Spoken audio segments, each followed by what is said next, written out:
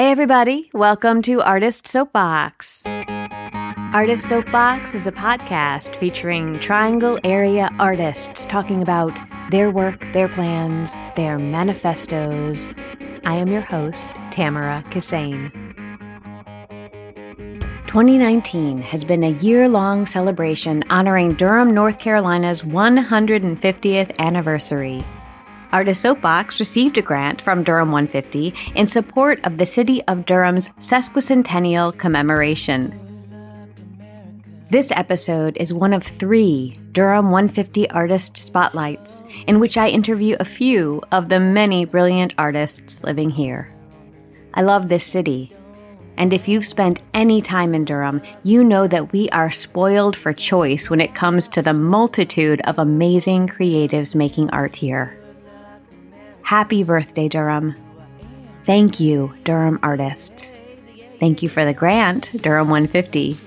And listeners, don't forget to support local artists and help them and your community thrive.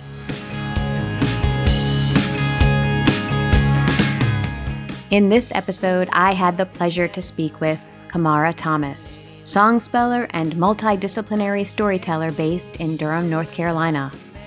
Her video, Good Luck America, from her forthcoming album and storytelling work, Tularosa, An American Dreamtime, was featured at the 2019 Hayti Heritage Film Festival.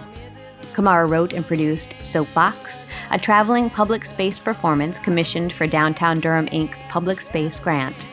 She was also named one of the 14 artists proving Black Americana is real by Paste magazine. Kamara is currently working on Country Soul Songbook, a musical documentary project exploring race and place in country music. The intro and outro to this episode is Kamara Thomas's song Good Luck America, the first track from her upcoming album Tularosa, An American Dreamtime. We discuss mythology, geography, spirituality, North Carolina, and the creative process. If you don't already love her, you will soon. Enjoy the conversation with Kamara Thomas. Kamara, thank you so much for being here. I'm so happy to be here. Let's talk about how you found music or how music found you. Do you remember? Well, I was always, I grew up singing. So I was raised, Seventh-day Adventist. My mom got God when I was maybe 7. And music was always a part of what was happening. I went to church school, and church was like kind of the center of everything. And so I sang, always in choir, was always in the concert band. As a percussionist, I decided, I thought I wanted to play a flute, and that was not gonna work. I drew all of the. I guess it has eight holes. So yeah. I'm not a really good sight. I can't make that jump from I'm on an instrument. There's the music, play the music. I can't, it's just not, I'm a kind of a visual learner. So I would draw all 8 holes of the flute above each note and try to play it that way to kind of, and I obviously couldn't play that fast enough because that's a really slow way to try to, and so I was like, maybe I should move to percussion. Because percussion was really, I kind of picked it up there where percussion is very visual on the page because you're not having to move up and down scales. You just kind of can play the beat. So that's kind of where I started, was playing a lot of percussion. I played timpani in college, and it was kind of in college that I finally discovered that I was a musician, because music had been such a huge part of my life, and I was always doing it.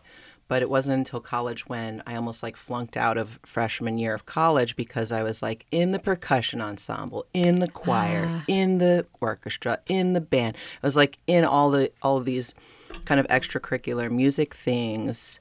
And it took up all of my study time. Yeah. And I really wasn't interested in the other things I was studying, except for theater, which was, what I ended up getting my major in. But that's kind of when I was like, oh, I think I really just naturally do music. But then again, I'm always kind of a late learner about like these things. Like probably anyone looking from the outside would have been able to say like, oh, you're a musician, obviously. But it took me a long time to figure it out. So then after college, I did theater and I moved to LA to be an actress, but I didn't do any acting. I didn't have a car, which was that's hard in LA. Yeah. So I just kind of spent my time walking like my 1 mile radius from my home to my work, singing songs, and I'm kind of I write on the ramble, or like I sing when I ramble, and so it was in LA that I finally like the light bulb went on. I was like, oh, I really like songwriting. Like I don't know. I think the space that I got in LA, because no one's on the street in LA. It's like being alone in a city. Like it's so beautiful because you can people do these beautiful gardens. There's all of this foliage, and there's no one there. It's like if you're not in a car.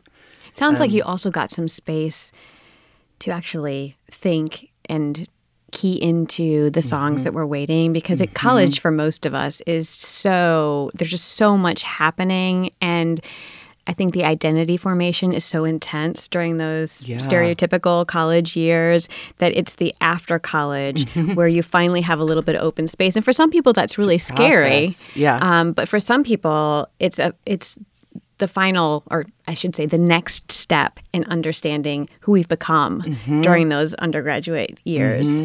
And I mean, the truth is I've always been an introvert, but I've always been in communities where introversion isn't really, I don't want to say accepted, but it's like there's not an opportunity to introvert. Right. It's like we have to make work together. Here we go. Here we go. It's the church potluck. It's the church thing. It's the youth group. It's the this. It's the that. And I kind of found that it was really in nature, like that. I took kind of some seminal church group like nature trips, like out to Montana and Minnesota, that were these really long trips where. I would say those were the only opportunities I got to introvert. So anyway, so yeah, in LA was that moment where I was like, finally could just be alone with my thoughts. Right.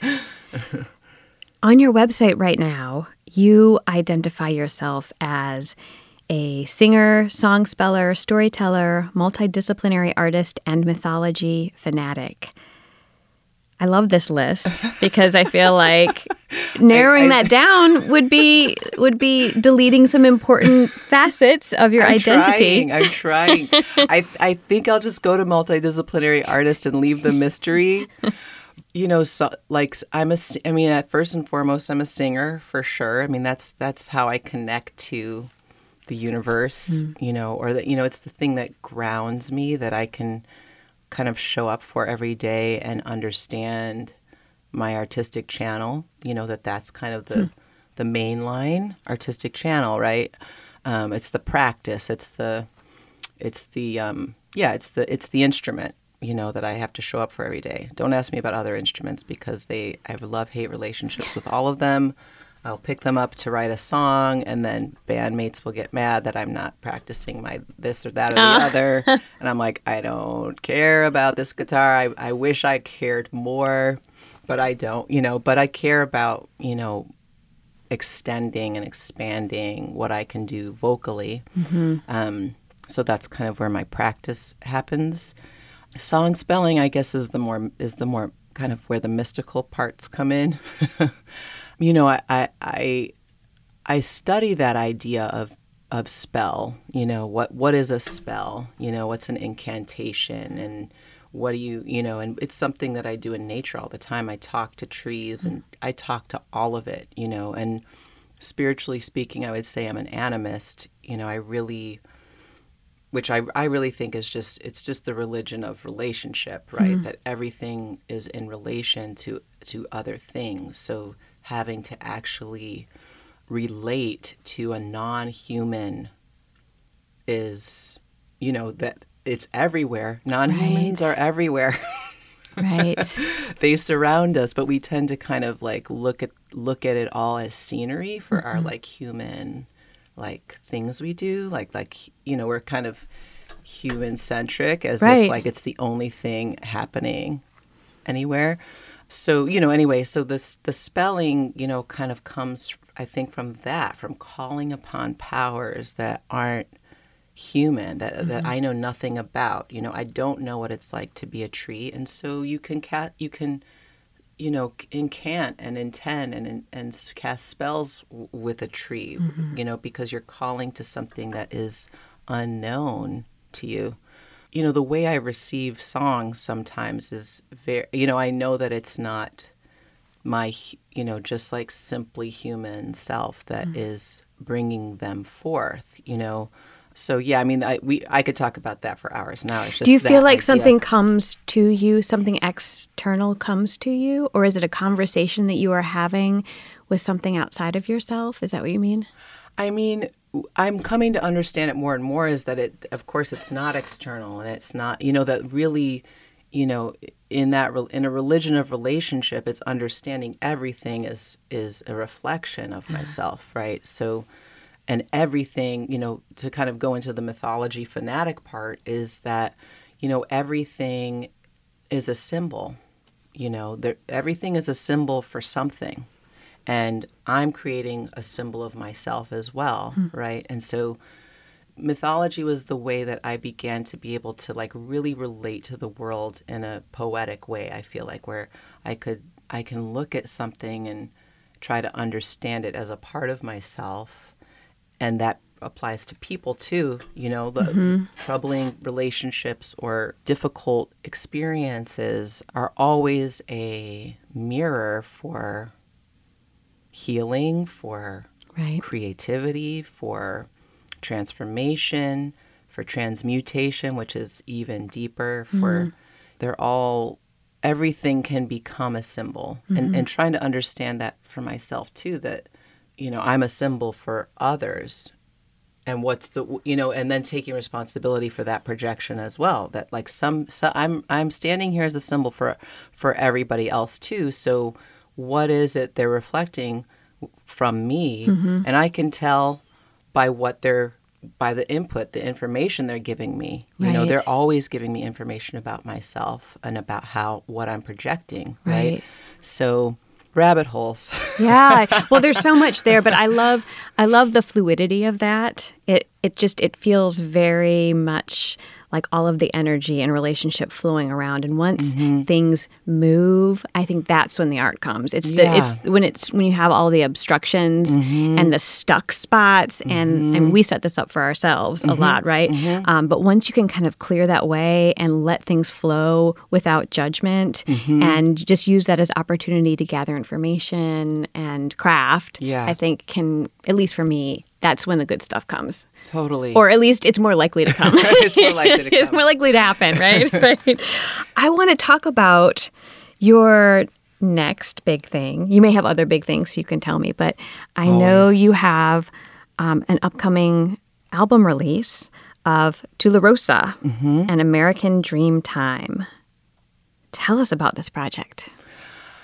Oh, Tularosa. Well, I'm very excited that it's finally manifesting. I think I can say for certain that it will get mixed this month, and like it's done, it's in the can and mixed. And, I had all sorts of ideas about how long it was going to take. And of course it took, how long it took. And I'm ready to surrender that to that again now. I had to learn that with this one. Most of the songs are going on 10 years old at this point. But the impetus came, I was like, when I lived in New York, I was babysitting for my now very good pals, they're Leilani and Peter Himmelstein, and I babysat their children. I would just look at all their books. I'm like, it was my favorite thing about babysitting. It was just like looking through everybody's books. Leilani is from this Tularosa region, and so they'd been on a trip and brought back this little travel book, right? That just kind of was like Tularosa, last frontier of the West, And I was like, give that to me. Tell me more. Tell me more. Because I've always been a Wild West fan. I grew up on Westerns and Cisco, Sundance and Cisco Kid and the Lone Ranger were like some of the only shows my mom would let me watch were like these Western, like Clint Eastwood Westerns. And so, it was already part of kind of my childhood mythology. But then the stories in this book were out of control. I mean, it's basically this region that still kind of has feuds that are going on, old feuds, and, was like one of those last regions kind of all the way into the first part of the 1900s that was still like kind of wild, a little wild. But it focused on the stories of these two kind of feuding families that, I don't know, it just the way, and then the description of the land. First, the Apaches and Comanches fought over it, and then the Mexican farmers kind of came up from the south and tried to farm it and fought the Apaches and Comanches over it, and then the Texas cattle people came and fought all of the above over it. And then the Eastern capitalists built the railroad through it, and they, it was like always this kind of American like quagmire of energies, right? And yet the land is like unfarmable, has very little water. Like it's seemingly has not much going for it. Right. It doesn't seem to have this like, why are all these people fighting over it? Right. But I don't know, it just started to kind of symbolize the American dilemma for me of like all of these varying cultures and interests trying to come in and fight over something that is seemingly not hospitable to humans at all. And now, of course, it's most of it is a U.S. missile range. How perfect. Yeah. So it was like this thing. I'm like, okay, is this like American violence and manifest destiny and progressivism and submissive? I mean, like all of the quagmire is just in there. But I really was interested first in the stories of it and like the way that these characters kind of traverse the land. And I'm very interested in how the land is actually shaping us. We think that we're shaping the land. We think that if we shave off a mountain that we did something to Mother Earth that, in very real ways can't be remedied, right? In terms of human survival. But, Mother Earth has different plans for us, right? No matter what we seem like we're in control of or in charge of, she's got things that we have no idea what she's up to. Right. I was interested in that, and that seemed like the landscape where there was a kind of a bigger American story playing out. But most of the songs on the album are really character specific, and just with this idea that like characters are being kind of drawn and magnetized to this piece of land and to this landscape for something other than what they think they're being drawn there for. They think they're being drawn there for maybe opportunity or dominance or violence, but maybe the earth has a different plan for them there. And so they pass through, it's like they pass through a kind of energetic vortex there. Right. On the album, it's really more, I just tried to present, and what I'm kind of discovering about how I work is like the music comes first, which kind of flipped me around for a while when I started thinking about making bigger pieces out of it, like theater and performance art. And, it was usually, because I came from theater, it was like, oh yeah, you come up with like your theatrical structure and then you kind of like shove music into the cracks, Right. Almost as an afterthought, right? Right. Yeah. Or like the icing, like the music is the icing, but you're saying the music is like the cake. The music is the cake. Right, and so now, and once I accepted that, like I said, I'm a late learner, many people could have told me that the whole time, but I'm finally understanding like the music comes first and then I build kind of a theatrical structure around it. So I'll put the album out in 2020. I tried to construct something that had a kind of cinematic quality to it so that you could maybe, as a listener, see the pictures by just listening to the music. And then from there, I'll kind of start to fill in the blanks of what needs to happen, like as a performance or theater piece with it. So the idea is that you'll release an album with discrete songs, but they are of a piece. They There's are, a clear yeah. structure and relationship between the songs. And then you will take those songs and potentially turn that into something that can be performed publicly as more of a theatrical piece with workshops and things like that. Is that? And you've already done some workshops, I've already done right? some on it. Yeah. I feel like I'm finally coming to a good integration point where I'm understanding, like that multidisciplinary artist piece of how the pieces all fit together. Because it used to just be a big, frustrating jumble in my head of okay, I've got this music. I know how to do that. I know how to make, I know how to lead a band. I mean, that's arguable. You could ask my bandmates about that.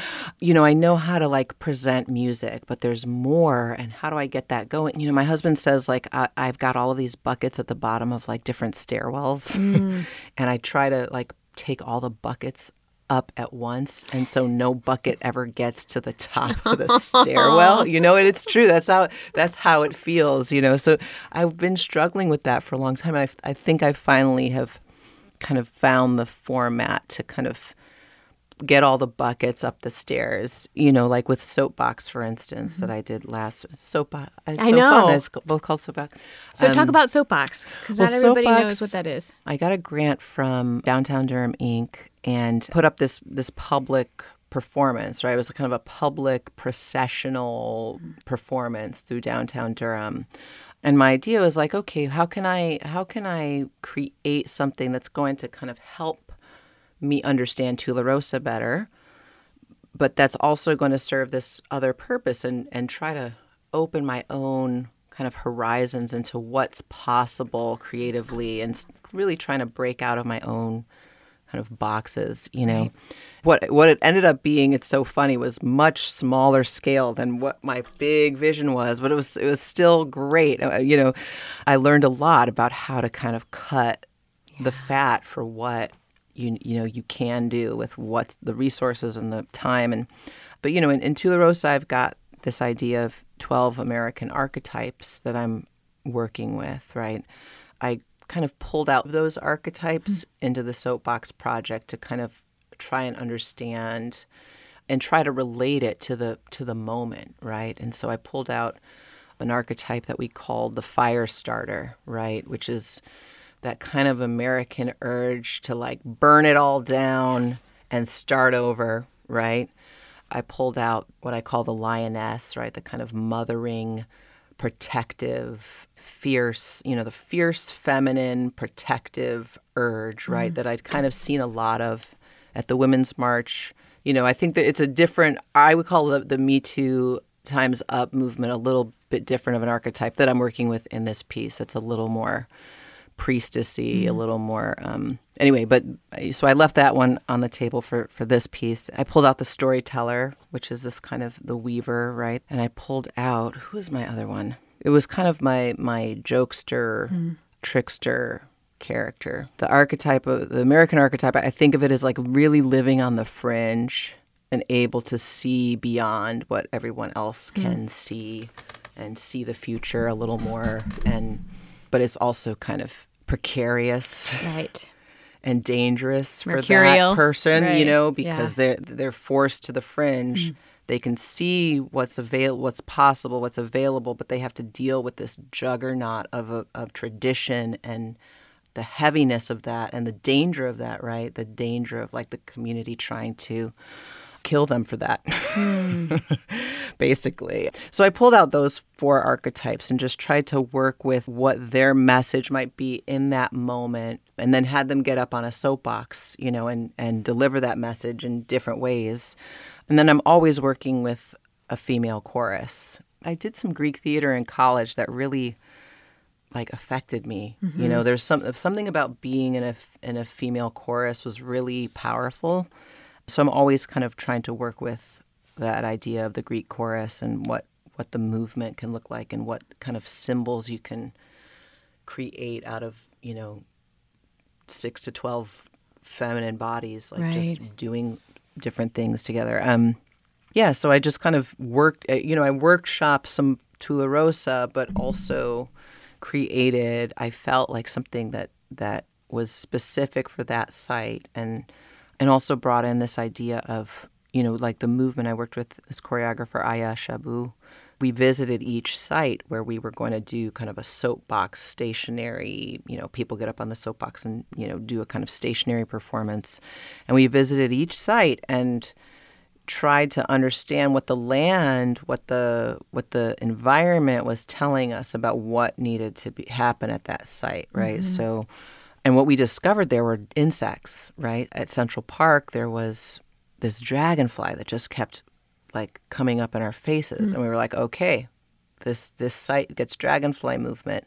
We went to Black Wall Street, and there were cicadas laying everywhere. So cicada informed the movement there. And then we saw ladybugs that informed the movement at, what's it called? CCB Plaza, mm-hmm. where the bull is. Mm-hmm. And we had another one too. Anyway, so insects ended up being like kind of a symbol in that piece, right? So I don't know. I started to have more fun, I think, when I was able to kind of move outside of music, because mm-hmm. music can be like that rabbit hole where the perfectionism goes out the wazoo. And I think I was able to finally play again, right. And just collaborate with like different artists that don't care if I know who did that album in 78 and like it's not like a competition about how much we know and and like I don't know, I can sometimes feel a music world that I'm just like, I'm sorry, I don't know any of this. I am not an aficionado. I show up, I try to write a song, and then I go home. It's been, I don't want to say uncomfortable, but it's been like that feeling of like outsiderness in music world where I'm just like, maybe I'm not a musician. I don't care about the things that I know a lot of my musician friends care about, and so it's been, I've always been kind of feeling that edge of like, well, there's something else. So it was fun to do theater with people who don't do music, because we could just play and figure something out and something new might occur, Right. I love the freedom that comes with the interdisciplinary and multidisciplinary collaborations, because I do think there's this interesting tension between the translation that you need to do. I've worked with musicians and dancers before, and I'm like, I don't know what you're talking about. Like, I don't know the words that you're using, or I don't know how you want to do this, But at the same time, it breaks open all sorts of possibilities for me. I'm like, wait, we could do it that way? Or I never heard about that before, and without feeling, and I don't feel that need to prove myself in the way that I might feel if I'm surrounded by other people who are doing the same type of work that I'm doing. And I think the other thing that I'm just realizing is that when I work with an artist from another medium, they accept me as the theater artist. Like, I literally do not need to like show them my credentials or anything. Like, oh, you do theater? Cool. Right. Like, you don't slip. I mean, I almost think of it as like an eddy. It's like, people are working in the same discipline. It's really easy to slip into, we should just label it non-creative, right? It's a non-creative space of like, am I okay? Are you okay? Am I enough? Are you enough? Like, do I have what I need? Like, are we in competition? What it's like it just flips you out. It's a weird cul-de-sac of like not making anything. You're just You're just like, did I turn that knob properly? Do I know how to turn the knobs? Right. Yeah. So, and I find that Durham is my greatest like joy creatively. One of them about moving from New York to Durham was really that the arts community is like, I want to say small enough, but it's like medium enough, in terms of like you can run into all sorts of artists in all sorts of ways, and there are opportunities for collaboration where, I mean, in New York, my ability to thrive there was so kind of stunted, right, that I could barely make it out to my friend's show. You know what I mean? It was like, I was like, I will come to your show because you came to my show. Right. And then I'm going home, and I'm not, I didn't avail myself of the arts in New York. I just didn't. I was too energetically sapped to do it, and, just like to make my own art and to like, be there was as much as my system could handle. And some people thrive in that, but in Durham, I felt like, okay, my life can thrive. I can go see some dance now. I can go see some theater now. And it's so, it just fills the well, Mm-hmm.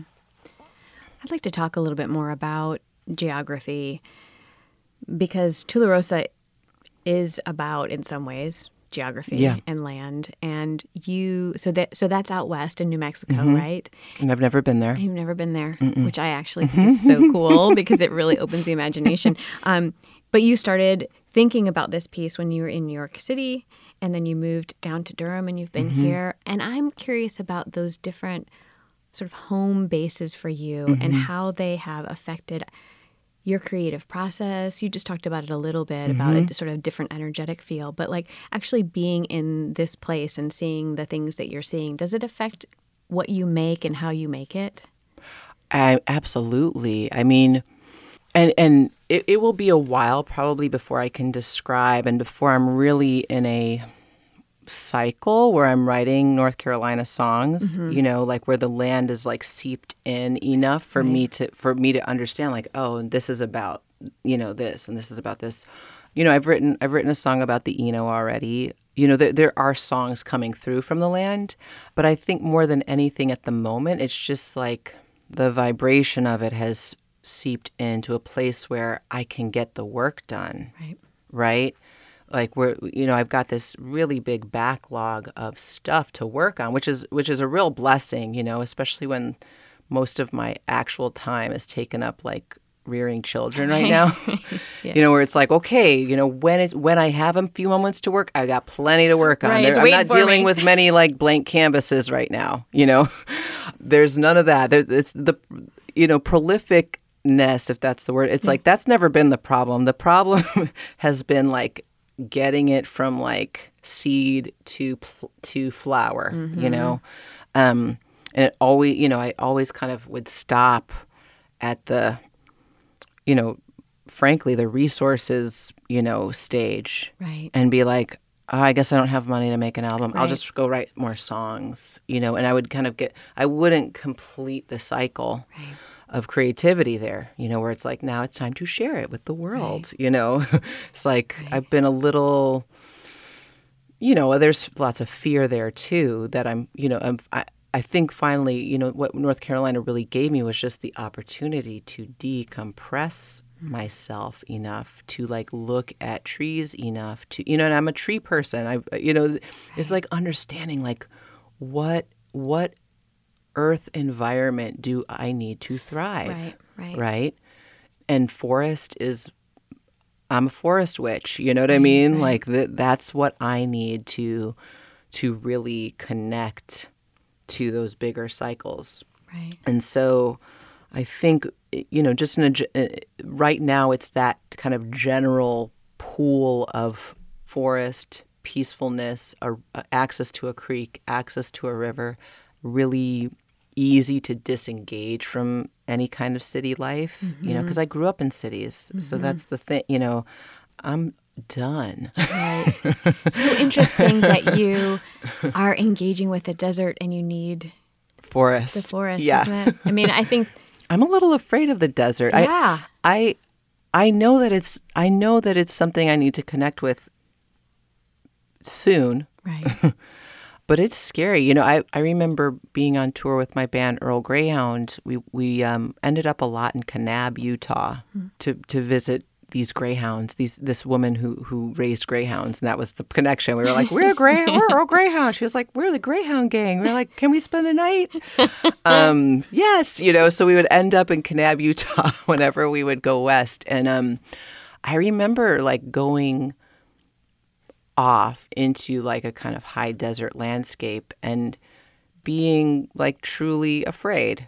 I was like, this is scary, right? And it's spiritually scary. You don't know what's going to come in. And once when we were traveling through the Mojave in the middle of the night, I I've got some really good dream stories, but this one was like, this was so good. Matt, my bandmate Matt, he was like, I'm tired, let's kind of pull off and just take a nap, off the side of the road. So we pulled off an exit, and we all were like, yeah, let's just get like a half hour of sleep, an hour of sleep. And I started having the craziest dream about like lizard people cutting people up and putting them in big like plastic bags and walk. I was like, what is Right. I was like, this is crazy. I woke up, with a start because I was just so freaked out. Mm-hmm. And 2 minutes later, my bandmate Rick starts going, ah, ah, ah, ah. And like totally having a nightmare as well. I was like, Matt, I am so sorry. We have to go right now. Right. We cannot sleep here. It's time to go. Right. And so that idea that there are energies that there are unknowable energies. Right. There are unknowable energies, non-human energies. That's the only way I feel is like accurate to describe it, because we don't know the nature of much of anything really except human life. Right. And nature is not a joke. Nature Yeah. is serious, and deserts are frightening. And so I think it's People die in the White Sands Desert all the time. Yes. Because they don't take enough water. Right. And you're writing about a place that was a desert that people were fighting over. Mm-hmm. And so what is that all about? What is it? It's very interesting. Clearly something that we need to come to terms with in lots of different ways. As a culture and as individuals, there's something there. There's something there. Roswell's right over there. Yeah. The first atomic tests were done there. So it's definitely someone's, there's some kind of urge to control the earth there, right? And I think a lot about that in a general sense that, when I hear people talking about environmental things, right? This idea that somehow humanity can fix this, that we can control this and correct it, and it's like, it might just be time for us to pay for what we've done, and none of us are innocent, or who knows? We just don't. I feel like we just don't have. We think we have access to all of this really important information, and we really haven't. We don't have the tip of the iceberg in terms of the energies afoot. Right. Right. So I have one last question before we wrap up, and that is, if you project into the future when this album is released in 2020. 2020. I know, it's around so the many corner. wonderful things are going to happen. I think so. I really think so. I've got my fingers crossed. Yeah. Keep the When faith. people listen, what do you hope they come away with? Oh, well, I really hope they come away with, or the communication I want to offer, right, is that there's a really deep mythology that's underlying everything we believe ourselves to be as Americans, and that we're all subject to it. The idea that somehow we're not subject to the same mythology, that I, as a kind of progressive person, that I'm not subject to the same mythology that someone that I would like abhor or would say, like, what are they thinking? Which we don't have to go into that because we know what we're talking about, right? That we're all subject to this same mythology, and they're very basic. They're like, winning, winning, right? Or, that these ideas of dominance and winning and manifest destiny, that these are all still at play inside the mythology. And so I'm hoping that the stories I'm telling, a lot of the stories I'm telling are from women's points of view, from people of color points of view, that, I think it's the artist's job, or at least my job as an artist, and what I'm really trying to take on in my work is to redefine the mythology, to dig into it and try to tweak it and try to infect it with something different and new. But it takes work. It really takes work on my part, on each of our part, in an American sense, right? And we have to work on that American identity. We have to actually dig up the old mythologies. We have to uproot them and then decide what we're going to place there, right? What we're going to plant there and grow that. And that's going to take, generations. Right. So I'm just trying to do my part. Right. So I just hope that, that it heals some people of old mythologies, that it helps some people look at their own mythologies. All of it heals me, it transforms me. I hope it heals and transforms you too. Wonderful. Well, I know everybody's eager to hear. Yay. And I will put lots of links in the show notes. But thank you so much. I feel like I could talk to you for this was several fun. Days. Everything that you said, I was like, oh, wait, I want to ask a question about that. But we have limited time. I'm so grateful that you were here today to have this conversation. And I can't wait to hear and see what you do next. Hey, thank you. Thanks for having me.